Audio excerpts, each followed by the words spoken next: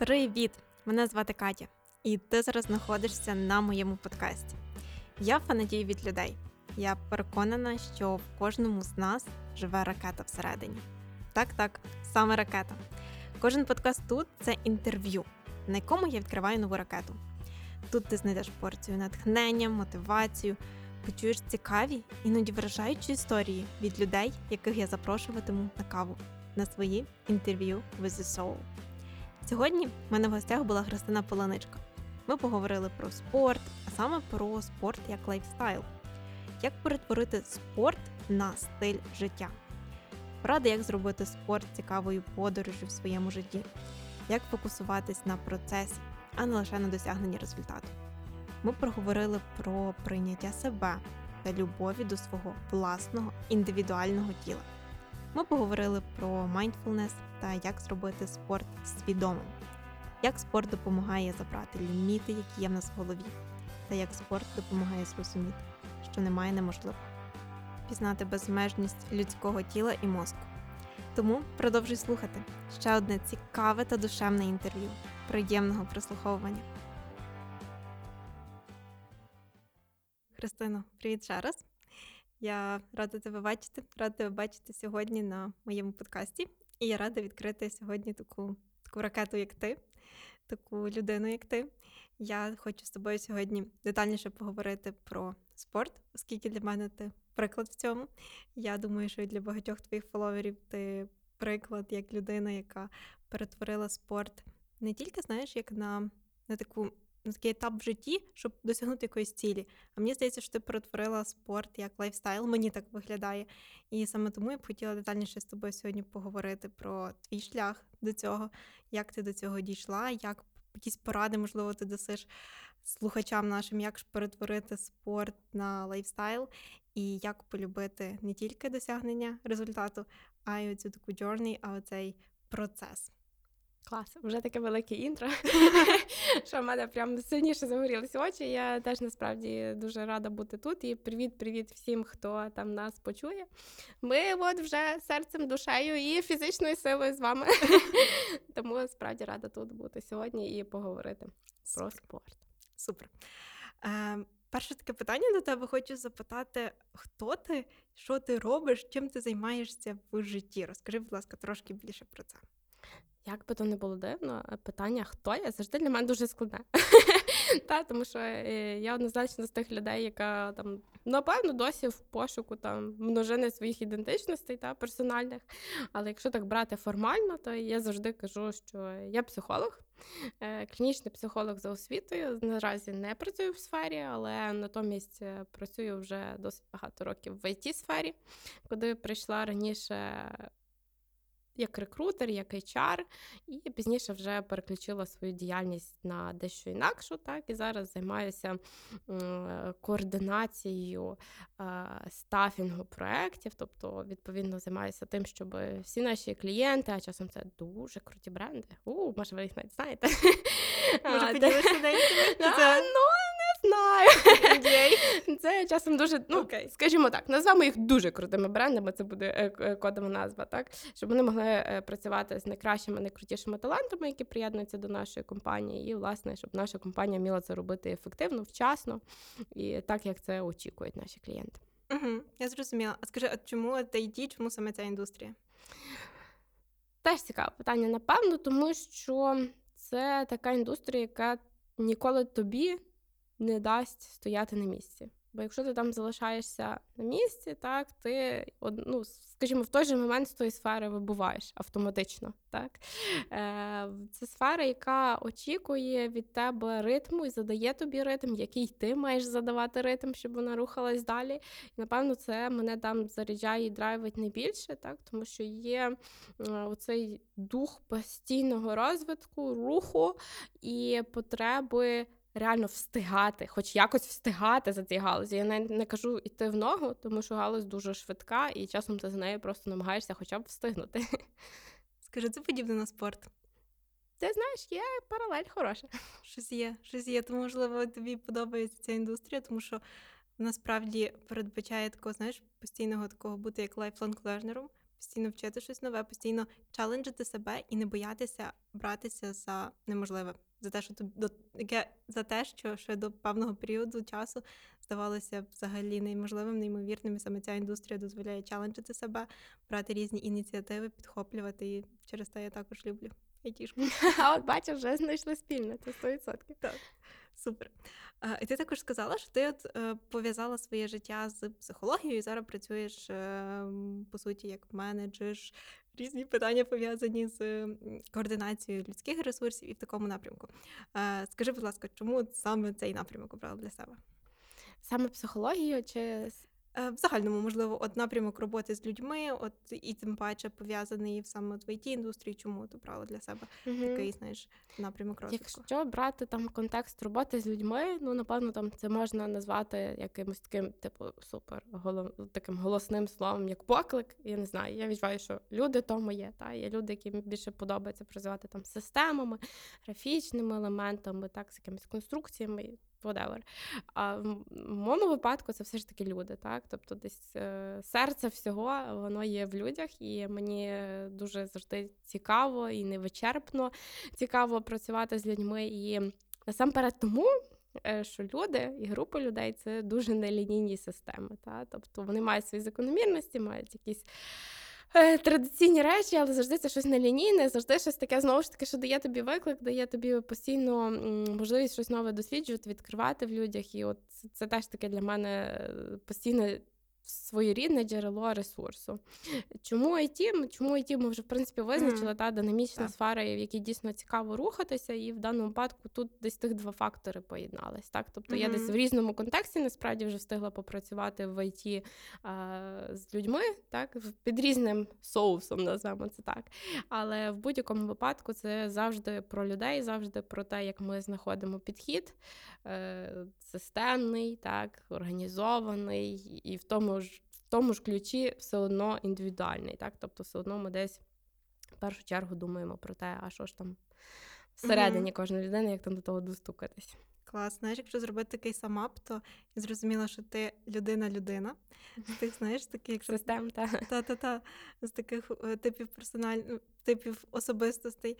І тебе драйвить челенджі. І тому ти в IT, і тому ти в цьому напрямку, де людина-людина, і в той же час ти в тому середовищі, яке дозволяє тобі пізнавати нове, челенджити себе і рухатися далі. Окей, тоді тут я тебе почула. І, знаєш, наступне таке питання витікає. Ми з тобою проговорили, що ти дуже маєш класний досвід, крутий досвід. І я хочу тебе запитати, чи вважаєш ти себе успішною? Та знаєш, завжди такий дуже-дуже-дуже відносний критерій. Та? Тобто, відверто кажучи, я прям супер самокритична. От дуже самокритична. І насправді там кожен якийсь успіх, це для мене завжди такі моменти, класно, але походу там є далі ще щось, а я оце ще не зробила. І в мене завжди, чесно, я вчусь насолоджуватись якимось там успіхом, як таким цілісним, там, і якимось частковим, але в мене завжди є оцей такий момент, який мене драйвить. Знаєш, навіть в роботі там колись один великий проект робили, і я після цього прийшла до свого менеджера і кажу: слухай, якщо я до тебе прийду і скажу, що я хочу ще щось взяти понад те, що я зараз роблю, так, понад свої звичайні обов'язки, ще якийсь проект.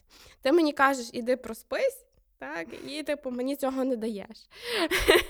Але от буквально там за тиждень після того він прийшов з новою штукою, і я все одно її взяла, тому що воно завжди цікаве. Тобто ти не можеш зупинитися, і то якийсь такий, свого роду трохи допінг. Тобто десь успіх, він має в тебе породжувати бажання якогось, напевно, ще більшого успіху. Тому відносно. Я кажу, що я вважаю себе там успішною людиною в якихось досить короткочасних моментах, але, як мені здається, чим більш умовно в суспільних критеріях успішніший ти стаєш, так, і якщо ти самокритичний, якщо ти дійсно людина, яка там мислить, аналізує, то ти завжди будеш прагнути більшого і завжди будеш мати таку долю незадоволення, так, для того, щоб її покрити. Тому така довга відповідь.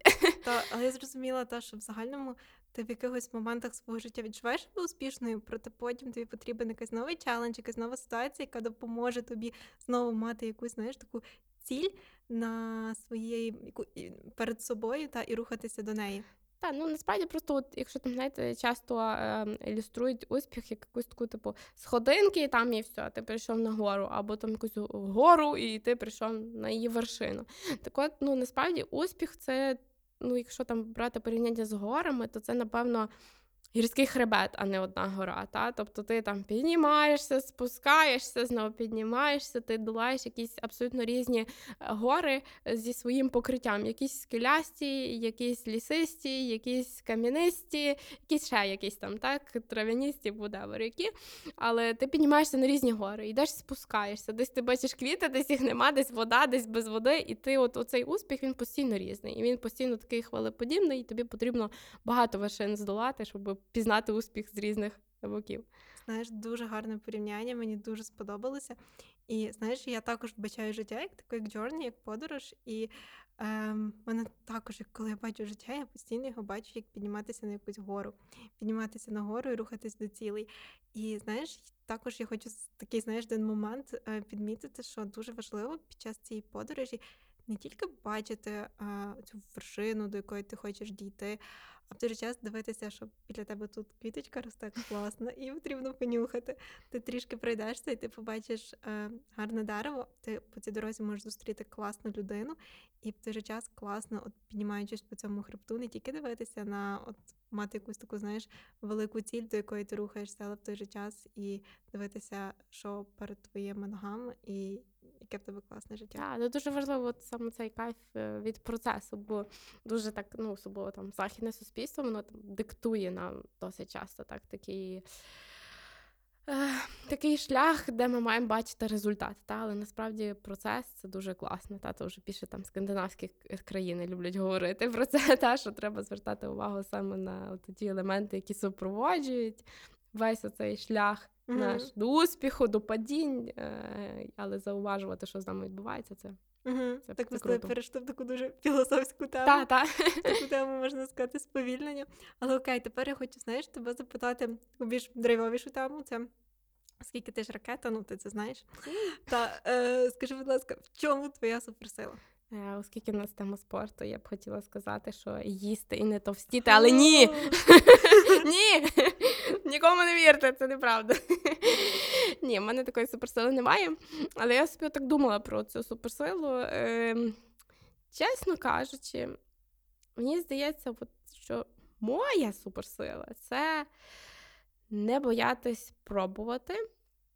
І недавно в мене з'явилася ця суперсила – не боятись визнавати, що я чогось не вмію і не знаю. Тому що дуже довгий час воно було таке якесь... Мені було страшно здатись дурненькою. Тобто, що я чогось не вмію, чогось не знаю ще. І насправді це дуже великий обмежувач в житті. Тому що коли ти не визнаєш, що ти не знаєш і не відкриваєшся до нового, ти його і не здобудеш.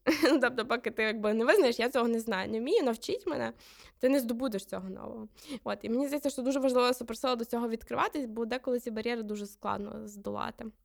І насправді теж вдячна тобі, що ти підмітила такий важливий момент, про який я колись згадувала, про те, що дійсно ми дуже часто всі хочемо бути супергероями і шукати в собі якусь там просто неймовірну суперсилу, яку, не знаю, там марвелівські чи DC-шні герої мають, чи просто всі мають створювати якісь інноваційні рішення і рятувати вакцинами, актуальна тема, світ, але насправді кожна людина має дуже багато суперсил, і вона десь може на поличці лежати, людина просто її не бачить в собі, і дуже багато людей, які справляються з неймовірною кількістю задач в хвилину, які справляються з життєвими викликами, насправді супергерої, тому дуже важливо, що ти про це згадуєш, саме про суперсил. Так, я б хотіла зараз ще процитувати тебе, один твій пост, відкрила свої нотатки, коли я готувалася до подкасту з тобою, я зробила такий ресерч,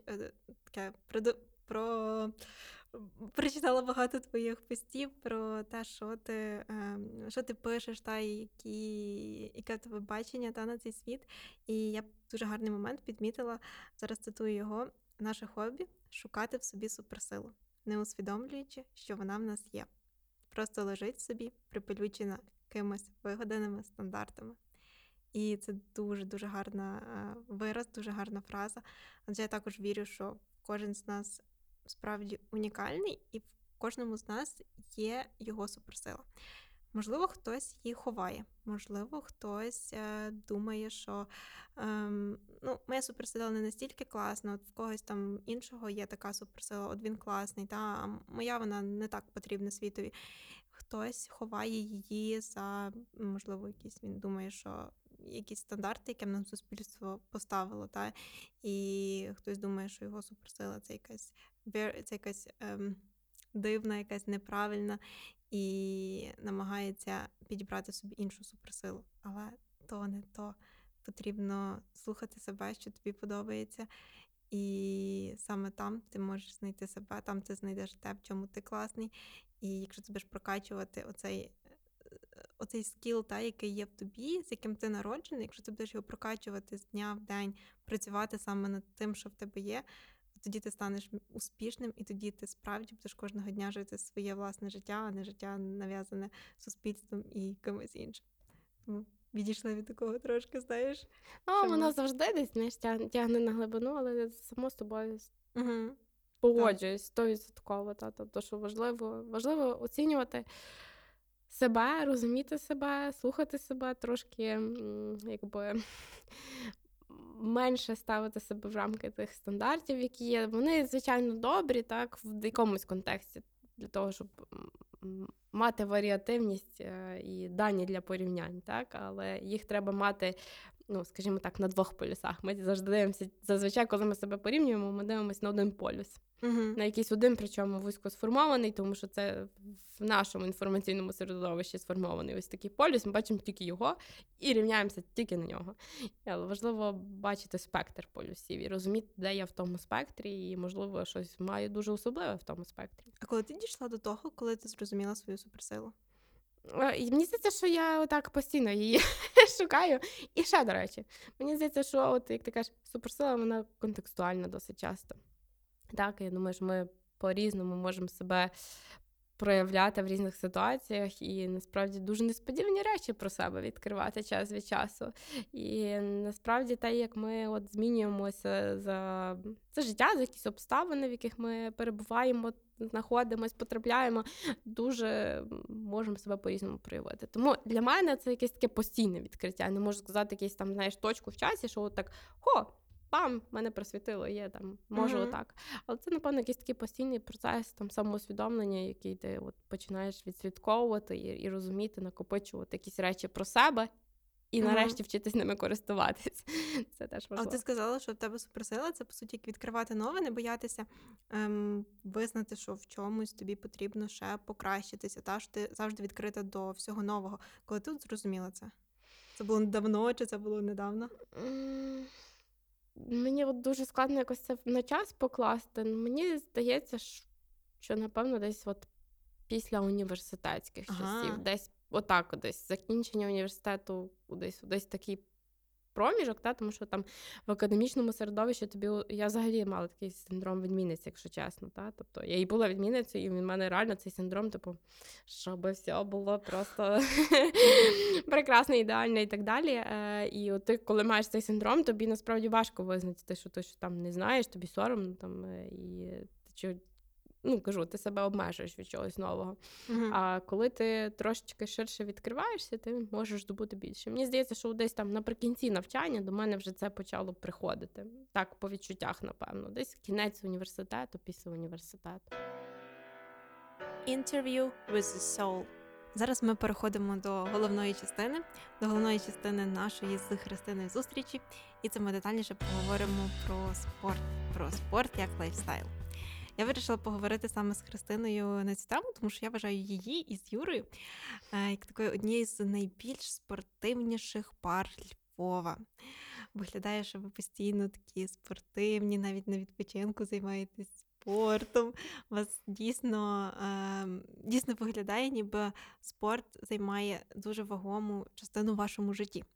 Тому я б хотіла тебе запитати, чи вважаєш ти спорт своїм лайфстайлом? Це якраз дуже правильне слово про лайфстайл, бо я явно не професійний спортсмен, так? Але якщо це класти в площину саме життя, способу життя, його стилю безпосереднього.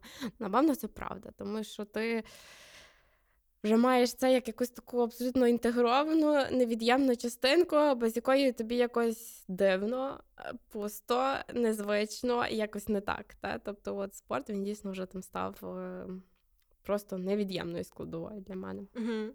Тобто вважаєш тоді спорт своїм Так. лайфстайлом. Окей. Напевно, так. І, до речі, прям титул суперспортивний, чи найспортивніший, чи одно із найспортивніших спар Львова, то прям маю зізнатися, що просто поряд з Юрою я інколи переживаю, там чи я достатньо спортивна чи ні, бо він все-таки професійний спортсмен, виступаючий і має відповідні титули, так, а я відповідна людина, яка не має жодних титулів і займається просто, скажімо так, дійсно в стилі життя, ніж більш професійному контексті. Тому тут можна посперечатись, хто там найспортивніша пара Львова, але мені подобається. Окей, супер. Знаєш, я ще читала, що в школі ти не любила фізкультуру. Жах просто. Так, і що змусило тебе змінити свою думку, що зараз ти от бажаєш спорт своїм стилем життя? Чи був якийсь переломний момент, що сталося? Про школу, от просто я думаю, що велика частина аудиторії десь приблизно нашої вікової категорії. І теж, напевно, пригадає інколи не зовсім цікава фізкультура, де тобі треба пробігти колом, і немає душу після того, і не можеш сидіти потім на уроках після не дуже цікавих занять фізкультури, і завжди хотілося її пропускати, і мені здавалося, що спорт – це щось, якби в тому виконанні не надто цікаве, хоча там професійні гуртки я ніколи не відвідувала, але я відвідувала танцювальні гуртки різноманітні, і народних танців, і спортивних сучасних танців, але, чесно кажучи, от надовго там не затрималась. Так, щоб реально мене переключило, напевно, в перший раз. Це в років 13, коли я вирішила, що я хочу мати більш підтягнуту форму, от прям мені дуже-дуже хотілося, і я почала займатися просто вдома сама. Просто я брала вправи вдома, займалася абсолютно в невеличкій своїй кімнаті, там 9 квадратних метрів. І так, в принципі, почала якось інтегрувати там такий домашній, важко назвати спорт, але там фізичну активність в своє життя. І, напевно, воно не завжди було так стабільно, але от з того часу, там, принаймні, там, це був такий перший поштовх, коли я зрозуміла, що я хочу бути більш фізично підтягнута, витривала, і мене десь це почало драйвити. Тобто, по суті, я так зрозуміла, що це відбувалося отак гармонічно, ще в підлітковому віці. Тобто це не було нічого такого, от я не люблю своє тіло, я поправилась, я от бігаю там по 200 кілометрів в день. Ні, в мене такі хвилі були насправді, тому що в дитинстві десь в років, я навіть не знаю скільки, давай подумаємо, десь, напевно, клас 2-5, я була досить така, трохи пухленька, та? Я не була ніколи дуже-дуже повна, але була дещо така крупніша, і мені завжди хотілося там бути худішою. Але це був якийсь такий перехідний період, коли там набралася вага, потім вона спала, потім знову трошки набралась, і потім якийсь час я просто захотіла, от все, я хочу бути інакшої форми. І от від бажання там інакшої форми воно, напевно, все ж таки пішло. А потім вже переросло до того, що ти хочеш там краще почуватись, мати більшу активність, інтегрувати це як частину свого життя, і вже якісь інші речі пішли. Але насправді так, тобто я завжди до сих пір, чесно кажучи, я там працюю над тим, щоб себе приймати. І дуже часто теж про це говорю там і на своїй сторінці, в тому числі, що працюю над тим, щоб любити своє тіло. Любити, але в той же час там старатися робити його кращим, попри любов, завжди розуміти, що це я, але я от можу бути ще кращою версією себе. Тому так, напевно, такі от перепади по там ставленню до тіла, вони також були певним таким поштовхом. Я зрозуміла тоді. Окей. Тобто в загальному я б сказала, я так зрозуміла, що мені виглядає, ніби як все ж таки твоя така дорога до такого спортивного стилю життя, що переросло, була досить таки гармонічна. Мені так виглядає. Можна сказати, так. І в мене ніколи не було прям таких якихось різких рухів, але я просто Мгм. зрозуміла, що це можна робити поступово, розумно. Ну, звичайно, там, що в мене були пошуки того, як я буду займатися, чим я буду займатися, як я буду харчуватися, 100 раз це переглядала, робила якісь там не зовсім розумні дієти, там думала, знаєш, відмовишся від того і все, буде тобі щастя. А справа ж зовсім не в тому, справа ж в балансі. От. І це також приходить з часом. І, наприклад, зараз я радію, що є там той самий Інстаграм, чи ті самі там інші онлайн-ресурси, де і за бажанням ти можеш зайти і дійсно почитати, а що ж Мгм. важливо для твого організму, і що поняття там дієт, яких ми часто чуємо, що дієта, це насправді не зовсім здоровий підхід, а важливий баланс харчування, так, і баланс твоєї фізичної активності, а не там обмеження, заборони, Мгм. там не їм того, не їм сього, не роблю цього, тобто воно у нас зазвичай не працює. І дуже шкода, що певний час в інформаційному просторі досить було цього багато. Там сядь на таку-то дієту, сядь на сяку-то дієту, і зазвичай нічого корисного для здоров'я, якщо немає медичних показів, звісно, не ведуть. Мгм. А ти коли сиділа на дієті? Такі от прям дієті, напевно, ні, але в мене було якісь там, типу, не буду їсти там мучного, Ага. не буду їсти там такого-то, просто майже не буду їсти. Ну, тобто, ти зменшуєш дуже кількість там їжі не зовсім розумно, і відповідно організм теж не дуже правильно реагує. Можна таким чином ще і якби пізніше дуже перенабрати ваги і отримати диспропорцію. І тому якісь такі, от, знаєш, нездорові коливання, тобто не то, що нездорові, неправильні коливання, вони теж були, але от десь поступово я для себе там почала випрацьовувати якийсь більш адекватний, збалансований підхід. Угу. Я зрозуміла, тобто от баланс в усьому і в співвідношенні того, що ти їсиш, і в співвідношенні от харчування плюс спортивні вправи. І от хотіла б тебе запитати саме про спортивні, про активності. Як часто тебе можна побачити в залі? Розкажи про свій графік спортивний. О. В середньому, так, щоб не перехвалювати себе, насправді нічого такого особливого. Це, напевно, якщо середнє, це 3 рази в тиждень. Інколи, звісно, там максимум це 5, мінімум це 2. Тобто десь отакий графік. Звичайно, що в моєму спортивному режимі теж були якісь перерви. Інколи щось там було пов'язане зі здоров'ям. І потім це затягнулося, там була якась медична потреба не займатися, так, наприклад, певний час, а потім це затягувалось на ще плюс 2 тижні, бо тобі важче було піти в графік. Але супер таких дуже-дуже-дуже довгих перерв, в принципі, і дуже і не робила. Угу. Десь так. Така регулярність присутня в твоєму графіку. Так, єдине, що для мене от завжди важливо все-таки мати гнучкість. Я зазвичай займаюсь ввечері. Все-таки це більше мій час. Я пробувала займатися вранці, але вечір це більше мій час для занять.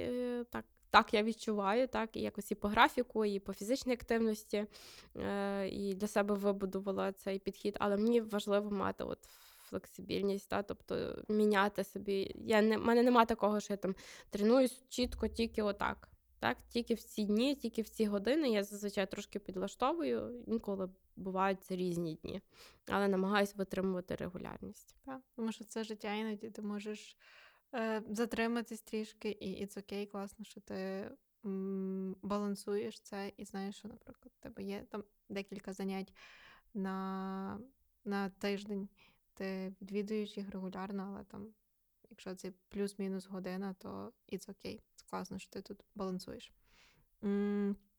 Я б ще тебе хотіла зараз підняти з тобою таку тему, як mindfulness в спорті. Досить цікава топік, про який зараз багато хто пише. Мені цікава твоя думка. Що ти тут думаєш з цього приводу? Така, знаєш, свідомість в спорті. Я б сказала, що вона має бути присутня всюди.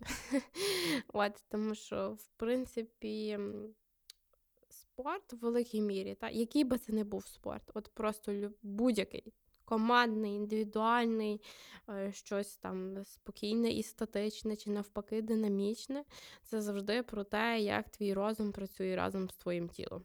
Завжди. Якщо це не відбувається, значить ти займаєшся погано. Так? Це голосна заява, зараз така прям ух. Але дуже важливо підходити до всіх занять. Силових, кардіо, яких завгодно, усвідомлено. Тому що насамперед те, як ти вчишся контролювати своє тіло, те, як ти випрацьовуєш техніку, а спорт – це завжди про техніку. Так? Це завжди про техніку. Ти вчишся бути технічним.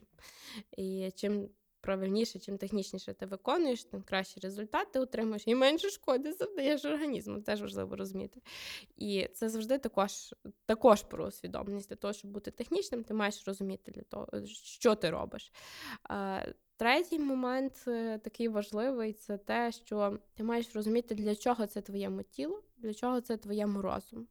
Так? Тобто для чого ти це займаєшся, що ти хочеш від цього досягнути, це теж частина там такої усвідомленості в спорті і відслідковування своєї реакції на те, що ти робиш. Воно тебе заспокоює, воно тебе драйвить, воно тобі дає якісь нові сили. Наприклад, я в спорті для себе відслідкувала дуже важливу паралель.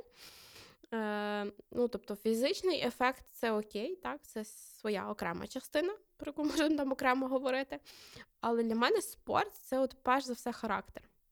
Я завдяки спорту набралась характеру. Я не скажу, що мені його бракувало коли-небудь дуже сильно, але я б сказала, що він гарно відточився. Тому що в спорті є така штука, я думаю, що ти знаєш, коли ти займаєшся, і ти ж такий, неважливо, там, бо для когось це різні якісь критерії, але ти робиш якийсь там підхід, скажімо, і ти ж такий, все, я вже не можу, все, дайте мені водички, канапу, я на неї ляжу, буду лежати, задру ноги доверху.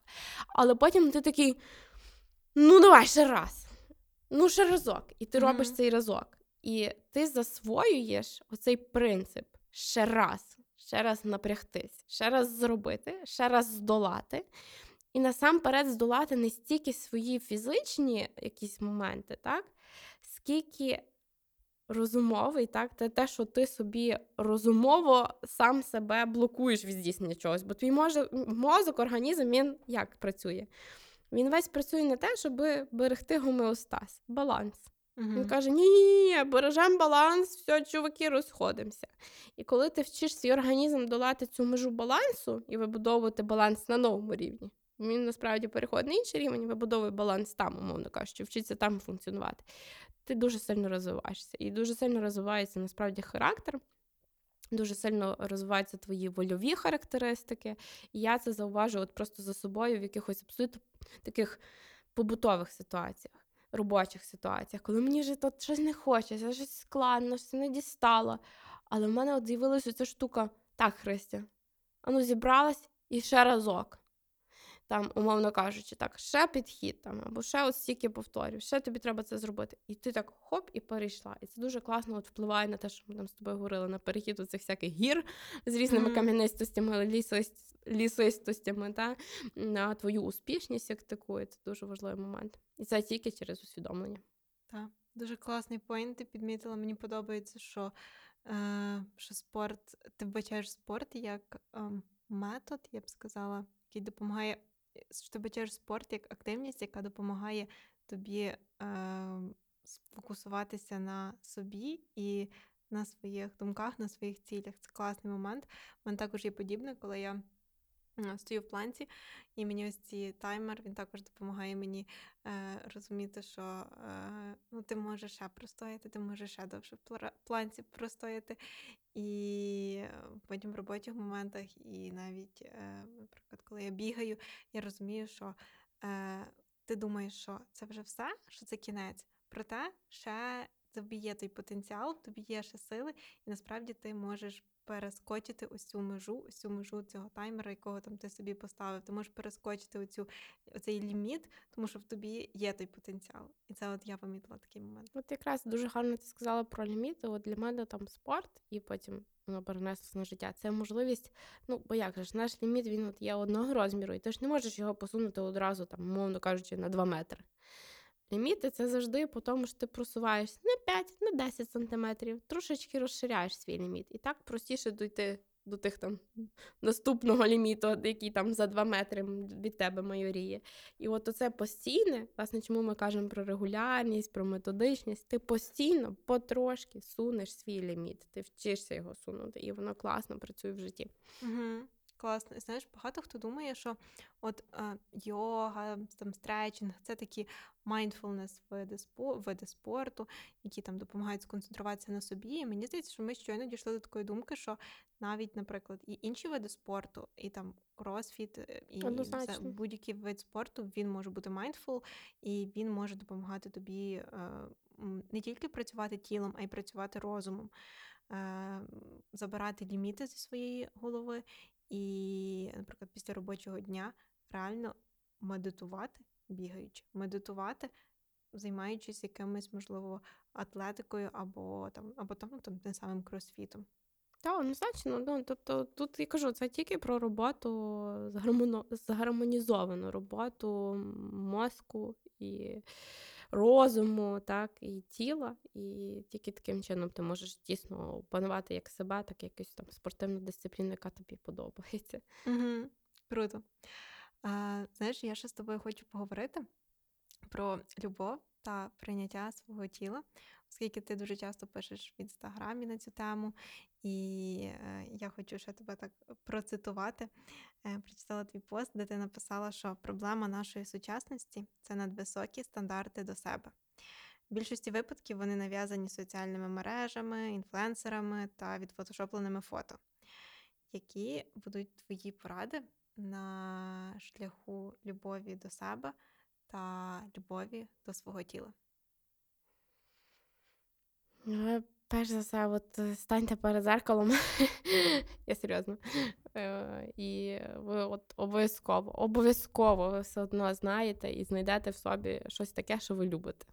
В будь-якому випадку. В кожній людині є щось таке, що вона особливо любить. І почніть з цього, почніть цю рису любити більше. І подивіться на себе трошки детальніше. Подивіться на те, як ви виглядаєте в очах інших людей.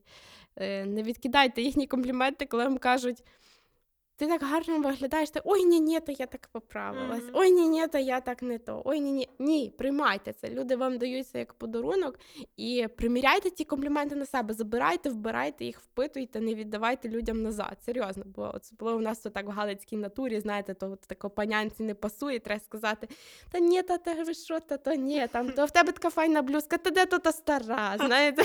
Ну, а вчіться приймати, бо це от компліменти, це подарунок, забирайте їх, впитуйте в себе, серйозно.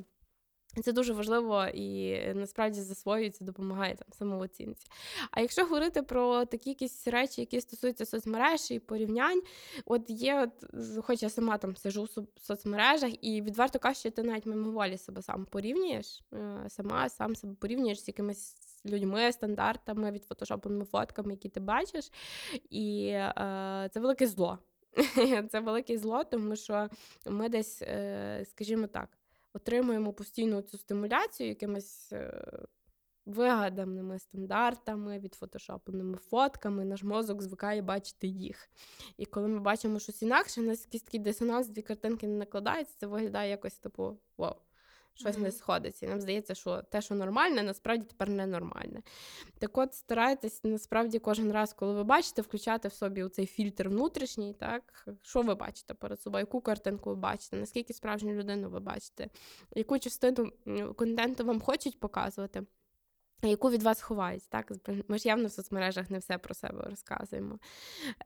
Викиньте, будь ласка, викиньте всі збережені маски, які міняють ваші губи, носи, очі. Це просто ж капець. Я взагалі себе з цими масками не сприймаю, ну це ж просто не я. Ну, серйозно. Ти їх взагалі не використовуєш? Я їх не використовую. Ну, тобто... І фотки не фотошопиш? І фотки, я їх коригую по світлу. Так, однозначно. Ага. Я коригую фотки по світлу, це, типу, не секрет однозначно. Тобто я там вирівнюю тіні, світла, там якісь там тони, але я можу затерти, якщо в мене пляма якась. Ну, тобто ці речі я, звичайно, роблю, якщо я бачу, що мене там це дратує на фотографії. Але я однозначно не буду там щось собі міняти. Для чого? Ну, от це я, так, на цій фотці. Але з іншого боку, я от зараз це говорю, але я теж розумію, що соцмережі, наприклад, мене регламентують, мене внутрішньо, тому що я ж відбираю фотки, які постити. І я Мгм. себе на цьому теж от зловлю, так? Тобто в мене є там от дякую Юрі, який завжди мені сфоткає там 10 тисяч кадрів в секунду, я потім їх скролю, але ж я дивлюсь, де краще в мене виглядає живіт, очі, губи, волосся, все. І це теж про те, як ми себе приміряємо до якогось там стандарту. Вчіться себе бачити під різним кутом. Та? От мені колись одна людина сказала, що я на різних фотках як різна людина. І я насправді це теж так бачу. Тобто я на себе дивлюсь, я така якась різна собі, що просто капець. І мене інколи там це дратувало, а потім подумалася, блін, це ж прикольно. Я якась різна, я якісь дні можу бути, перепрошую, більш запухша, і в мене більше щічки, а якісь дні в мене прям скули видно, і я така різна, і це класно. І себе можна так побачити. Тобто дивіться на цю різноманітність як на щось приємне, так, як на можливість проявити себе по-різному. І я побачила, знаєте, до теми там прийняття і образу. Я думаю, всі на хайпі бачили, як Вілл Сміт виставив себе, типу, в не дуже гарній там. Не дуже гарній. Хто сказав, що це не дуже гарно, але так вважає суспільство. В не дуже гарній формі. І хтось йому написав в коментах, мене так зачепило, і йому писали: чувак, ти живий. Це найкраща форма, яка може бути, типу. Це ж просто вау. І я собі після цього, насправді, про це думаю, це ж живі люди ходять, які ж вони класні, вони там, хтось собі усміхається, хтось собі нахмурився, хтось там, не знаю, живіт має трохи більший, хтось трохи менший, хтось кульгає, але це прикольно, вони всі живі, і це настільки круто. І мене якось ця фраза, от буквально там ж недавно я побачила цей пост, вона мене дуже драйванула, та? Ти в найкращій формі бути живий. От, і тому дозволяйте собі бути в цій найкращій формі, бути живими, але живими не просто в форматі живої істоти, а саме те, що ти згадувала, живими, коли ти відчуваєш все, коли ти зауважуєш це, коли ти приймаєш, це дуже круто. Так, розуміти, який ти є, розуміти, що в тебе є якісь плюси, якісь мінуси в фігурі, в характері, взагалі як в особистості. І просто розуміти, що, наприклад, потрібно працювати над собою, над своїми якимись, можливо, моментами, які можна покращити, над які можна трішечки вдосконалити. Проте все ж таки любити себе, любити ось цей кожен свою особливість, та що, наприклад, в тебе, наприклад, там фігура, там пісочний годинник чи не пісочний годинник, любити себе таким, яким ти є, але в той же час покращувати ті моменти, які можна, над якими можна працювати. Сказала там за різні типи фігури, і я собі подумала отак на секундочку. Прикиньте, якби було скучно, якби було всі однакові. Це ж просто торба. Це ж просто ти виходиш і все, це скучно. А так ти бачиш різних людей, їх, вибачте на слові, навіть цікаво порозглядати, в хорошому розумінні того слова, так? Ти бачиш якесь різноманіття рис, фігур, одягу, кольору шкіри, волосся, не знаю, розрізу очей, що хочеш. І це так цікаво, от їх порозглядати, в тебе якийсь новий образ перед тобою. Це цікаво. Просто, мене вибачте, якщо це когось образить, але, наприклад, мене дуже лякають, чесно, прям дуже лякають, коли сидить двоє дівчат в кафе, і вони однакові. Тому що їм, напевно, одним філером кололи губи, одним філером кололи щоки, однаково нитками натягнули брови і очі, і вони виглядають однаково. І мені просто страшно від цього. І наскільки класно все ж таки бути різноманітними. Я дуже сподіваюся, що наші слухачі десь теж для себе зловлять цей момент і прокайфують від різноманітності людей. Я також дуже люблю людей за їхню різноманітність і за те, що кожному є ось ця неповторна і унікальна ракета, яка виглядає і думає по-різному. Знаєш, я ж тебе хочу спитати, ми з тобою дуже багато дали класних порад, як полюбити себе, як прийняти себе, а ти сама, ти зараз в гармонічних стосунках з своїм тілом? Швидше так. Та, я от казала, що я насправді і не буду тут лукавити душею і казати, що я прям все така ідеальна і себе прийняла, і бездоганно себе люблю.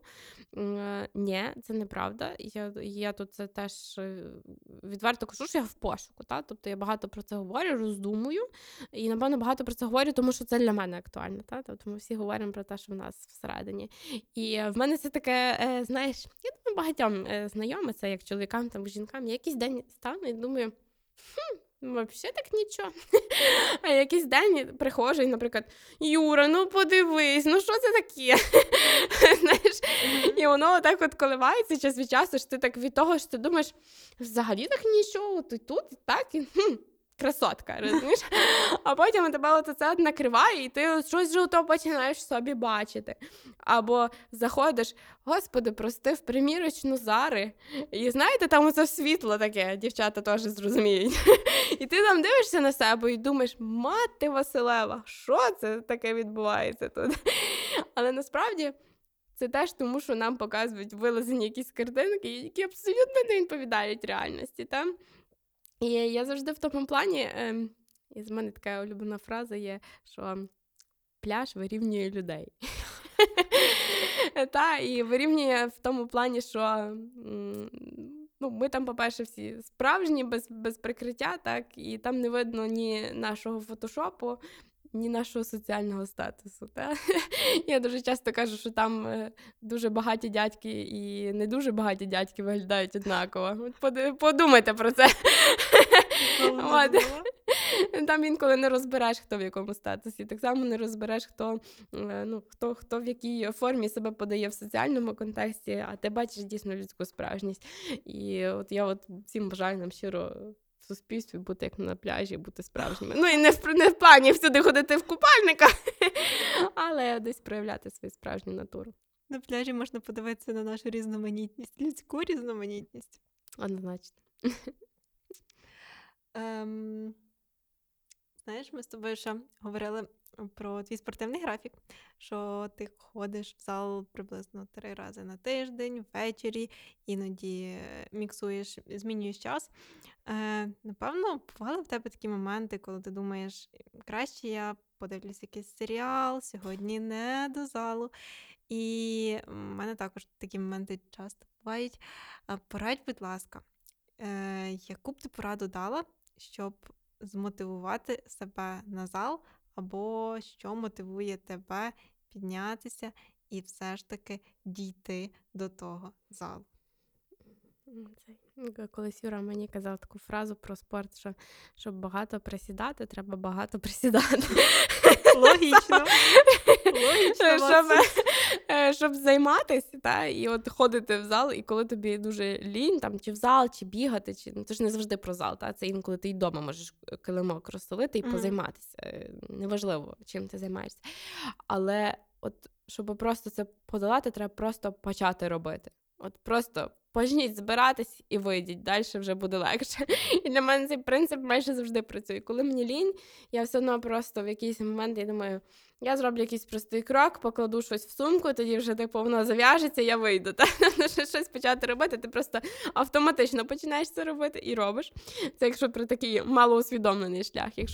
Якщо говорити про щось вище, та, і якийсь там більш такий мотивуючий, більш такий, напевно, усвідомлений шлях, це завжди про те, для чого тобі це. Як я себе буду почувати, наприклад, якщо я не піду, і як я себе буду почувати, якщо я піду. Тобто я завжди знаю свій стан. Після заняття це завжди прикольний стан. Навіть фізіологічно у нас виділяються відповідні гормони, так, після заняття спортом, які забезпечують наше гарне самопочуття, гарний настрій, є серотоніну багато в крові після занять фізичних. І організм тому нас підкріплює, так, він нам дає задоволення після спорту. Я знаю, що мені буде круто. Якщо я розтечусь пляцком, мені зазвичай після того буде, от я себе як розтечений пляцок і буду відчувати. І завжди згадую, для чого це мені. Так? Тобто, для чого я йду? Для того, щоб я там не знаю, маю якусь ціль по формі, маю ціль по самопочуттю, маю ціль по активності, маю ціль по розширенню своїх лімітів. І я завжди думаю, ну що ти оце от починаєш? Сама от ходиш на подкасти і розказуєш, як то важливо займатися спортом, а сама тут лежиш. Але з іншого боку, я б хотіла сказати, що також важливо розуміти себе і балансувати все. Бо бувають такі стани, от прям такі стани, що треба собі дозволити, так? Тобто якийсь день, от ти от відчуваєш, що не лізе тобі от зла, і ти відчуваєш, що воно тобі не залізе, це заняття. Там, чи ти себе погано фізично почуваєш. Інколи собі треба дати цей стоп, відчути, коли він тобі потрібен, його дати, і потім з новими силами наступного дня, там, чи коли ти будеш на це здатен, піти на наступне заняття. Звісно, що тут важливо справді себе відчути, де це просто лінь, і твій там організм, як я казала, економить енергію. У нас так закладено це еволюційно, що ми економимо енергію в організмі. А де це дійсно там твоя потреба ментальна чи фізична, тому важливо це відчувати. Угу. От такий, давай зробимо коротеньку напутствие, наставництво, кроки, які потрібно зробити, щоб змотивувати себе, піднятися і піти на тренування. Якщо ти тільки починаєш, чи якщо ти вже займаєшся зовсім? Це теж важливо. Давай зробимо для двох опцій. Опція перша, опція друга. Ну, якщо ти тільки починаєш, то, знову ж таки, треба зрозуміти, для чого це тобі. Якщо ти не розумієш, для чого тобі це заняття, і для чого ти будеш туди витрачати свій час, мабуть, тебе не вистачить там встати і піти. Тобто когось задрайвить просто цікавість. Тобто щось спробувати. Когось задрайвить якась ціль по формі. Когось задрайвить, не знаю, картинка, яку вони побачили і хочуть просто також слідувати цьому прикладу. От, там, це популярно. Зараз спорт стає модним, фітнес стає модним, і це прикольно ходити. Це теж якийсь твій соціальний образ, твій бренд, так? Угу. Особистісний. Ти хочеш, от це теж момент. Там, ти хочеш стати частиною якогось ком'юніті, бо всі в тебе ходять. Там, і, наприклад, ти також хочеш бути цією частинкою ком'юніті. Тобто, чи ти хочеш покращити своє самопочуття? Треба зрозуміти, що тобі треба, одним словом, від цього спорту, там, чи цього заняття, яким ти будеш займатися. Друге, що важливо, насправді, от якщо ти тільки починаєш, перепробувати різне.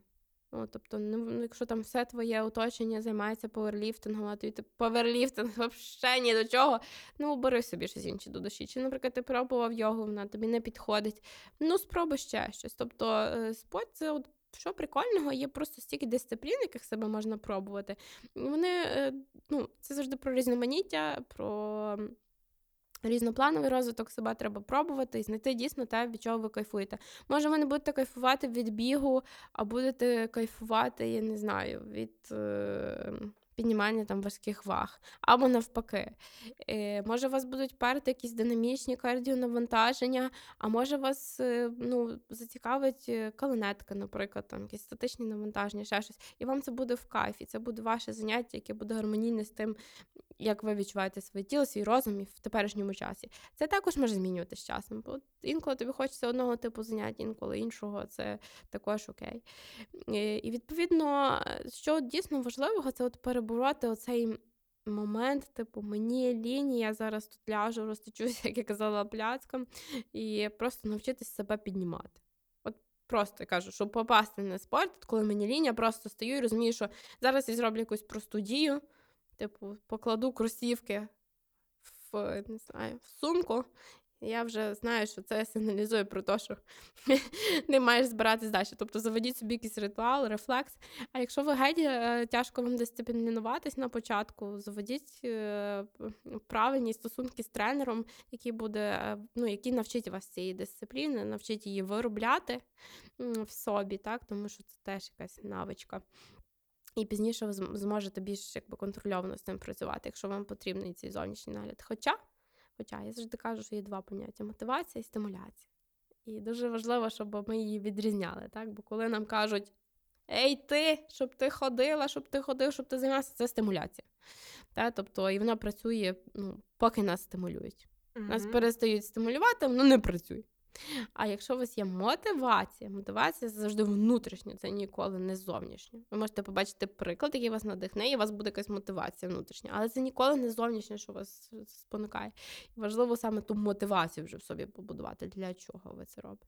Тоді це буде вже більш просто, як в варіанті, типу, коли ви тільки починаєте, так в варіанті, коли ви вже давно займаєтеся і вам просто там лінь. Угу. Знаєш, ти сказала такий момент, що знайти людину, знайти тренера, який би поставив правильну мотивацію. І я хочу тут підкреслити, що це дуже важливо знайти людину, яка не просто буде займатися, знаєш, заради заняття з тобою, от за там 1 годину, тобто заняття заради заняття, а та людина, яка стане справді таким твоїм ментором, яка стане для тебе прикладом, і яка буде підтримувати тебе на досягненні твоєї власної цілі, яка не буде, наприклад, тільки, знаєш, є таке поняття, як брати гроші за заняття, за Ну, годину, так. та? Тобто, а яка буде з тобою тебе підтримувати, буде тебе мотивувати і буде тебе надихати на досягнення цієї цілі. Тому це дуже важливо. І якщо зробити такий самап того, про що ми тут поговорили, яку пораду можемо ми дати тим людям, взагалі кожному з нас, як мотивувати себе, це просто почати. Не почнеш — не зрозумієш. Однозначно.